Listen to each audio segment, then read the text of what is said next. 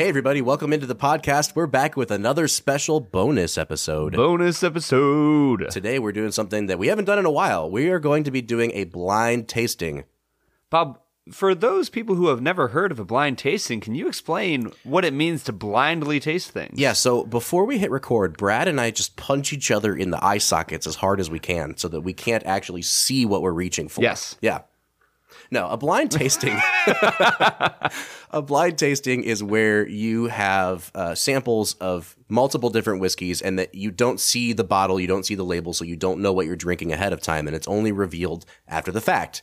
It's supposed to take out, some potential bias that you might have when you're tasting whiskey. It's kind of like those cheesy commercials where like Pizza Hut makes a bunch of different pasta and they serve it to people at a fancy Italian restaurant. And they're like, yes, this is very good pasta. Ha! It's actually Pizza Hut, sucker. This is basically the Pepsi challenge of whiskey tasting.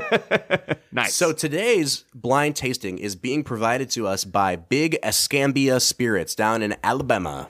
We were talking with the master distiller Seth Detling. Now, Big Escambia is actually making some pretty big waves among bourbon drinkers because their stuff is supposed to be just absolutely phenomenal. And so we were interacting with Seth on Instagram, and he decided that he wanted to do this really fun thing. He picked 3 or 4 of their Instagram followers, including us. We are among the privileged few. That is right. And he sent out 5 samples of whiskey to each person. Now, what he had done, unbeknownst to all of us, is he had chosen these 5 samples from 6 bottles of whiskey. So no one who received a package from him actually got the exact same flight. And they were just labeled A, B, C, D, E, or F. And it was a mix of one of those letters. And so we got 5 samples in the mail. We don't know what's in these bottles. We were told that some of them are from Big Escambia. That's their own whiskey. And some of them are completely different whiskeys that he poured out of other bottles. So our job is to drink these, talk about our honest opinion, and then rank them. Yeah, and I think this is a really awesome way for the Film and Whiskey podcast to grow in our appreciation of different whiskeys and different flavor profiles and so on and so forth. So these types of things are so much fun for us to bring you new products that you guys might want to try at some point. So in full disclosure, this was actually accomplished a few weeks ago, and everyone who received their package from Big Escambia has already done the blind tasting, except for us. We're on a little bit slower of a production schedule because we're producing recorded content. So they actually gave out the key a few weeks ago and like what all the whiskeys were. And in order to avoid spoilers, I actually had my wife go back and relabel all 5 of these sample bottles, and she eliminated the letters and made numbers out of them. So we're just numbered 1 to 5 here. We have no idea what these whiskeys are, and we're going to go through them in a row, starting with number 1. Whiskey number 1. Brad, what are you picking up on the nose of this bad boy? It smells like whiskey. There's like a candy sort of smell to this. And it's not like a bubble gum. I can't quite place it. It's almost like a candy cane. Like a minty smell? Yeah, it's got like some mint going on in it. I don't know if it's peppermint or spearmint. I really, really like this, but it smells sweet. I'm not sure if I'm getting the mint that you're picking up there, Bob. Honestly, I'm really getting a strong smell of ethanol here. Okay. Which I don't, we poured this a few minutes ago, so the ethanol should be dissipating off of it. Yeah. Smell-wise, but I'm not getting much other than that. And maybe mint was the wrong term. The more I smell it, the more it just smells kind of earthy. The more I kind of stick my nose down into the glass here, I almost get like a fresh cut grass sort of smell. There's definitely some sort of like herbal, earthy thing going on in this for me. Yeah, I feel like a whiskey novice right now because I'm really struggling to pick up many notes of anything. And I just might be off. Let's take a sip. All right, so I'll say it's pretty thin in like the mouthfeel, and it's not sweet at all. It has a pretty bitter taste and finish to it, which I'm really surprised by. I'm really struggling with this one. It genuinely tastes like watered down gasoline. And I know that sounds like a really harsh take. It's not offensive, but I'm not really, honestly, I don't taste anything on this. I am getting just really slight notes after I swallow on the finish when I breathe out of a little bit of that classic bourbon sweetness and vanilla, but it's not present on the taste at all. I don't know, Bob. This honestly has a very different flavor profile for me than most whiskeys I've ever had. I'm not a big fan of this. So because we have so many whiskeys on this episode, we're not going to individually score nose, taste, finish. Brad, if you were just going to give this a score out of, what do you want to say, 40? Well, yeah, 40 because we don't have value. Right. Because we don't know the price. So yeah, let's do it out of 40. What Honestly, would you give this? A 15 out of 40. Wow. If that. I would probably give it closer to a 25. I'd say it's probably closer to like all sixes across the board for me. So we're going to split the difference, and we're going to say that bourbon number 1 is a 20 out of 40, which leads us to bourbon number 2. Let's go ahead and pour this out. All right, so bourbon number 2, I am immediately picking up a lot more alcohol in the nose. I would suspect this is higher proof. Oh, 100%. The ethanol smell is quite strong with this one. And is that a Star Wars reference? Thank you, Bob. And I will say that it's still pretty subtle. It's not really prominent, but the classic bourbon notes are there on the nose more than the last one. I definitely get some more like a caramel, some brown sugar, way more than the last one. A little more oak, kind of those woody. Definitely. Yeah, I would agree. But it still doesn't have an overly sweet smell to it. Yeah, it's not a very strong nose. Well, let's go ahead and give it a sip. Bourbon number 2.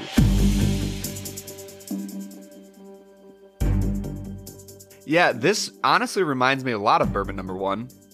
If I had to guess, this might be a part of the Big Escambia line based on the similarity to bourbon number 1. Yeah. And unfortunately, it has more flavor.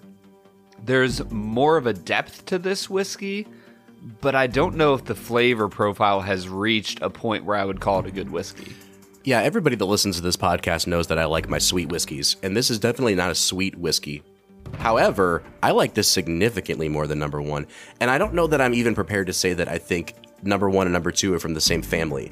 So this does have different flavor notes to it, but again, Brad's right, it's not sweet. All right, so Brad, if you're going to score this out, what would you give it out of 40? Yeah, so this one has a lot more depth than whiskey number 1, so I am going to raise my score, but there's still not a lot of different flavor going on, not a lot of complexity. I'm going to give it a 20 out of 40. A 20 out of 40. I like this one better than bourbon number 1. I definitely at least give it a 7 on the nose. So I'm going to go ahead and round this up to about a 27, let's say, out of 40. So that would put us at a 23.5 out of 40 on bourbon number 2, which means we still haven't really found an exceptional bourbon yet.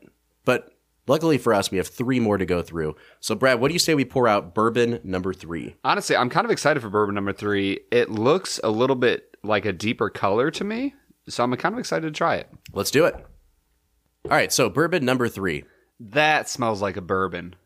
Oh yeah, absolutely. It's got those really deep, sweet, candied notes. Yep, you can smell the depth on this bourbon right away. It smells like brown sugar to me. Yes, and 100%. And molasses. Like it's really, really. And Brad even said it. The color is darker. It has a darker aroma to it. It feels like it was aged a little longer. Yeah, probably. What do you say we give it a sip?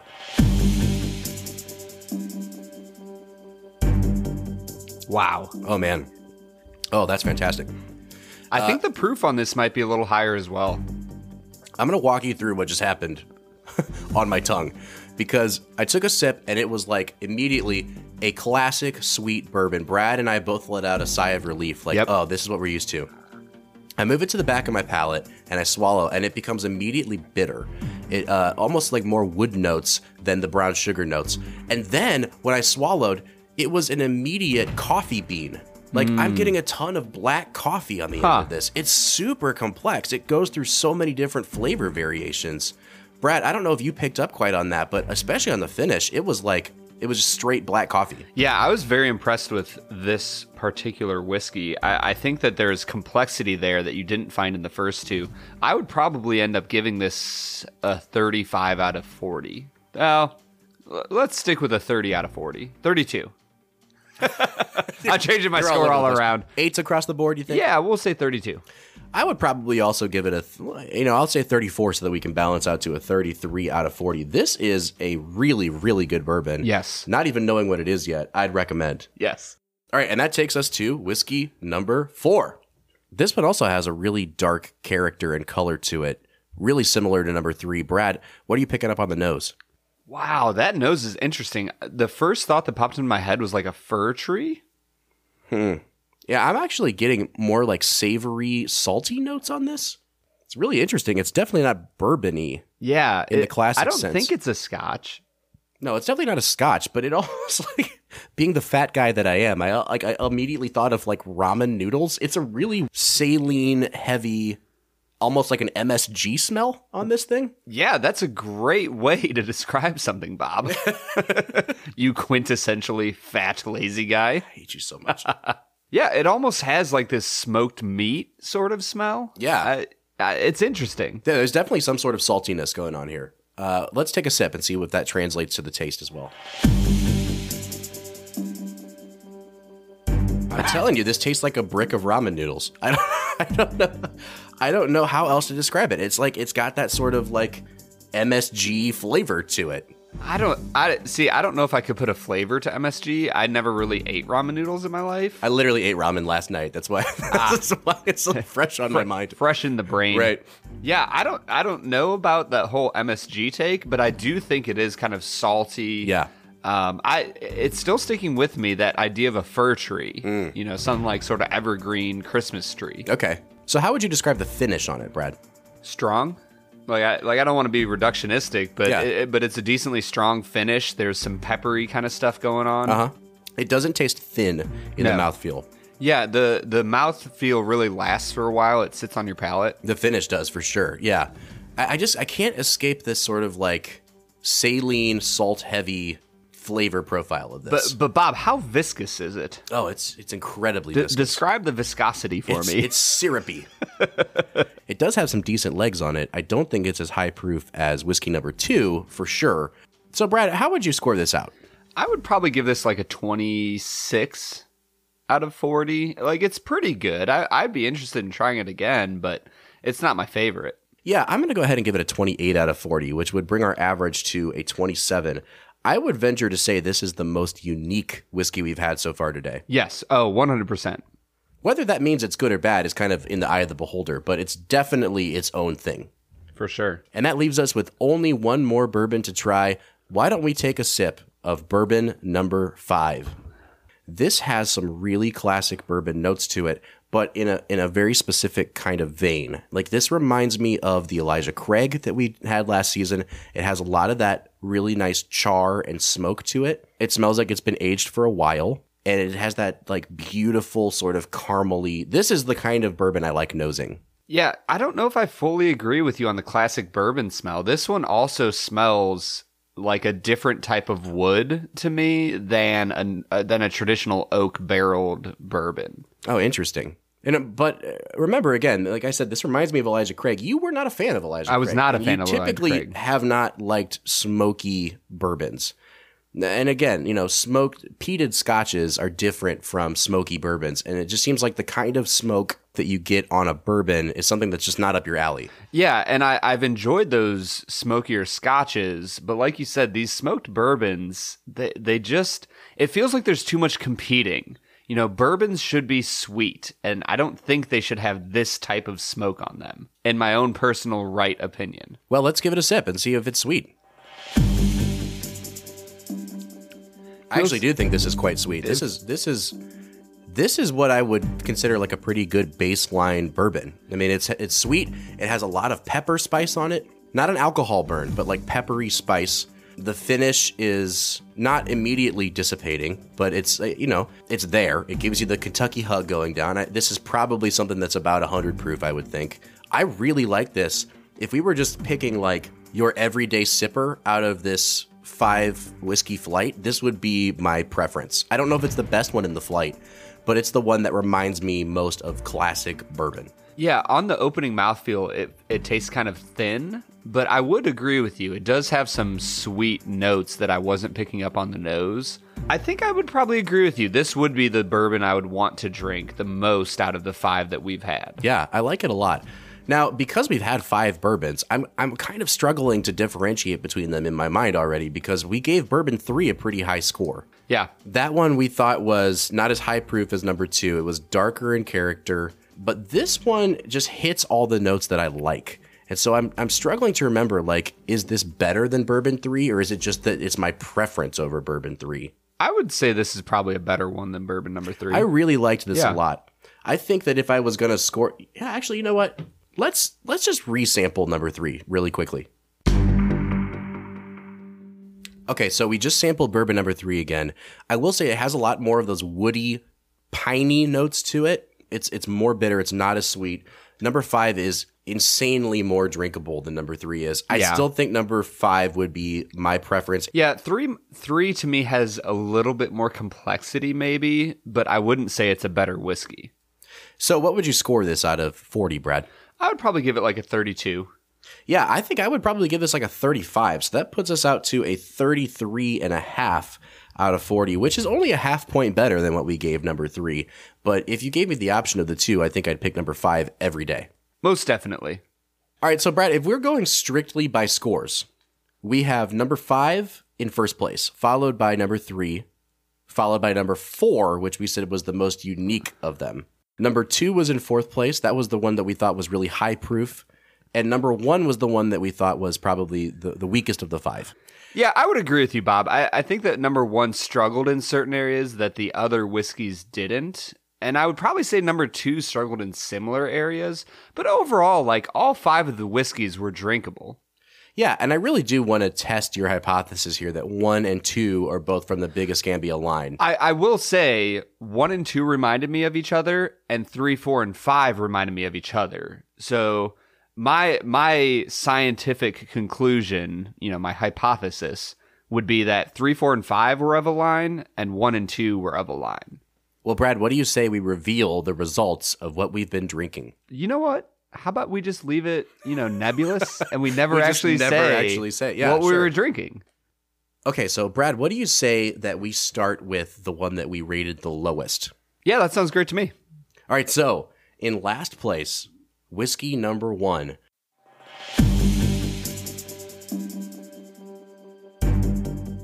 was actually an old charter from the 1960s. Seth is actually not sure if it came from the 1960s, but he says if it is from the 1960s, then it was from the old Shenley Distillery. I'm actually really surprised because I would expect something that old to have a ton of character to it, but it doesn't mature in the bottle. So whatever they put it in the bottle at is what we're getting, even if it is 50 years after the fact. Yeah. And I think we both agreed that was the one that we liked the least. Yeah, and I have had a wine that was from the 1980s, and I think that you get a depth in wine with aging it that we don't necessarily see here in this whiskey. All right, so moving on. The second from the bottom was whiskey number 2. And number 2 was actually from a distillery called Orphan Barrel, and it's their Rhetoric line, which is really famous among people who are like hardcore whiskey drinkers, but not super popular. This is their Rhetoric 20 year. Wow. Yeah, so this is a 20-year whiskey, and it's only 90 proof, so we were actually off in our assessment that this was going to be a high proof. So maybe it's just because it was so aged. It's interesting to me that they waited 20 years because I wouldn't say that that was a great whiskey. And there's certain times, we've done enough interviews with master distillers to know that there's certain whiskeys that are better when they are aged for less time. And I'm curious what that whiskey would have tasted like if it had only been aged for 12, 14, or 16 years rather than a full 20 years. Yeah, bourbon is not one of those whiskeys that people typically like to age for long periods of time. It's not the same as Scotch. And I've heard time and time again from distillers that because of the angel share that's coming out every year, depending on where you have it stacked in the rick house, you don't want to go over a certain number of years. I've heard 12 and I've heard 16 as the number of years you don't want to exceed. And I would say, just this is my personal preference, but I didn't think that aging it up to 20 years made that specific bottle of whiskey any better. I would 100% agree with you on that, Bob. All right, so our middle whiskey from the bottom was number 4.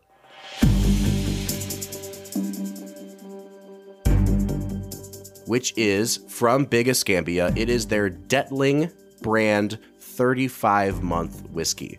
Now, this is bottled at 53.9% alcohol, so it's at about 107.8%. So it was a little over 100, which we said, I thought it was around 100 proof. It was a pretty good bottle of whiskey. And for 3 years being aged, it had, you even commented, it was probably the darkest of the whiskeys we had. So it had a ton of character to it for only being aged 3 years. Yeah, there's some complexity to that whiskey that I enjoyed. And I'm happy to see that the whiskey from Big Escambia is on the better half of what we sampled today. Yeah, for sure. And that takes us into our second leading bourbon. And that was number 3. That was the one that we said had some of those more woody, piney notes, not quite as sweet, but definitely distinctive. And that was another Big Escambia release. That was the Detling brand, what they're calling Detling Bespoke, because it is a pre-release bourbon. They have not actually released this onto the market yet. It is their white wheat bourbon. Oh, wow. Yeah, I don't know a ton about it. I'm really happy that Seth sent us a sample of something that hasn't even been put to market yet. It was really good whiskey. Yeah.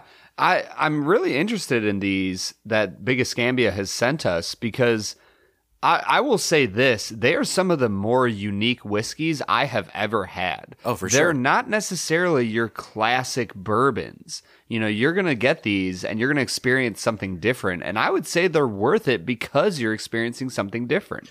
Now, I will say, when we first started sampling, Brad, you said number 1 and number 2 were similar to each other, and that kind of worried us because those were very clearly our bottom 2, and we were worried that those were going to be the Big Escambia brand. But I'm really pleasantly surprised to find that 3 and 4 ended up being the ones from Big Escambia because they did have some of those more classic bourbon notes to it, but they were also, if you remember, we called number 4 the most unique one out of the whole flight. Yeah, so they have something innovative going for them that you won't find everywhere. All right, Brad, are you ready to reveal the number 1 pick in our blind tasting flight? Jack Daniels. Is that your guess? No. If you had to guess, now I will say, I'm looking at it right now. It's not Big Escambia brand. It is a brand that you probably know. Okay. What would you guess was in that bottle? Is it from Kentucky? Yes. Okay.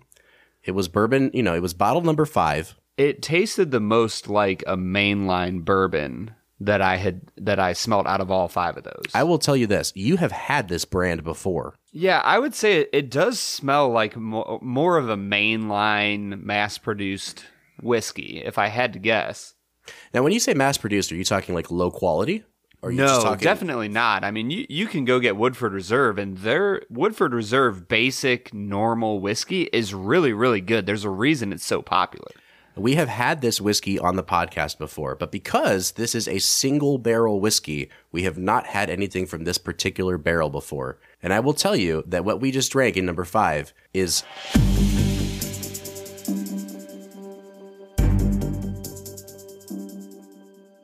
barrel number 3811 from Henry McKenna Bottled in Bond. Now remember, Henry McKenna was just voted the best whiskey in the world at the San Francisco Spirits Competition. Bob, you didn't say best bourbon. You said best whiskey in the world. And we talked about how it may not be deserving of that title, but that the bottle that we had was full of peanut butter notes. This one wasn't quite as much peanut buttery, but it was still the best of this flight by... I would say I would prefer it quite a bit over the other ones in this flight. We actually only ranked it about half a point better than the Detling White Wheat. Yeah, I would totally agree with you. I remember enjoying the Henry McKenna a lot, and I'm reminded of it now that we drink it here. And that, that's nothing against Big Escambia in any way. I was very interested in the 2 whiskeys that they gave us. They're unique, they're interesting, they're complex. But I will say the Henry McKenna is really, really good, even though we got a different barrel from the batch that won Best Whiskey. When we finished out our season 1 bracket, we talked about our top 5 whiskeys from season 1. And I said that I had gone into that season with Weller Antique probably as my all-time favorite drinkable bourbon. And I came out of that season thinking, maybe Henry McKenna would be above this. And I think this just goes to show that it's a completely different barrel with very different sort of notes to it. And I still liked it more than the 4 other bourbons that we had. I'm starting to think Henry McKenna might be my favorite everyday bourbon. They really put out a great product. I'll be looking to pick them up in the future for sure. But you know who else makes a great product is Big Escambia. And their distribution is not huge. And honestly, I'd really love to get Seth on the podcast one of these days because I've heard him talk on other podcasts about the story of Big Escambia. And one of the really interesting things to me is that he says that in the state of Alabama, there's actually no process for building permits So he just decided that he wanted to start a distillery and did it one day. And his story and the story of this distillery is so much rests on his ingenuity. And I'm really impressed by what they're doing down there. I think their whiskey is fantastic, and I can't give them enough of a plug. Thank you so much for sending us these 5 different kinds of whiskey. Yeah, here at the Film and Whiskey Podcast, we obviously appreciate any free whiskey that is sent to us. But even more so, we appreciate good whiskey being sent to us. And I would say, Big Escambia, you are on my radar. I am very interested to see what you continue to do in the whiskey world. Because like I said earlier, this is one of the most unique bourbon experiences I've had in a long time.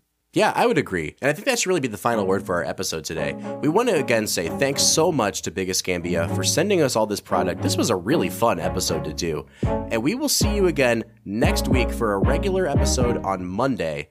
For the Film and Whiskey Podcast, I'm Bob Book. I'm Brad G. We'll see you next time.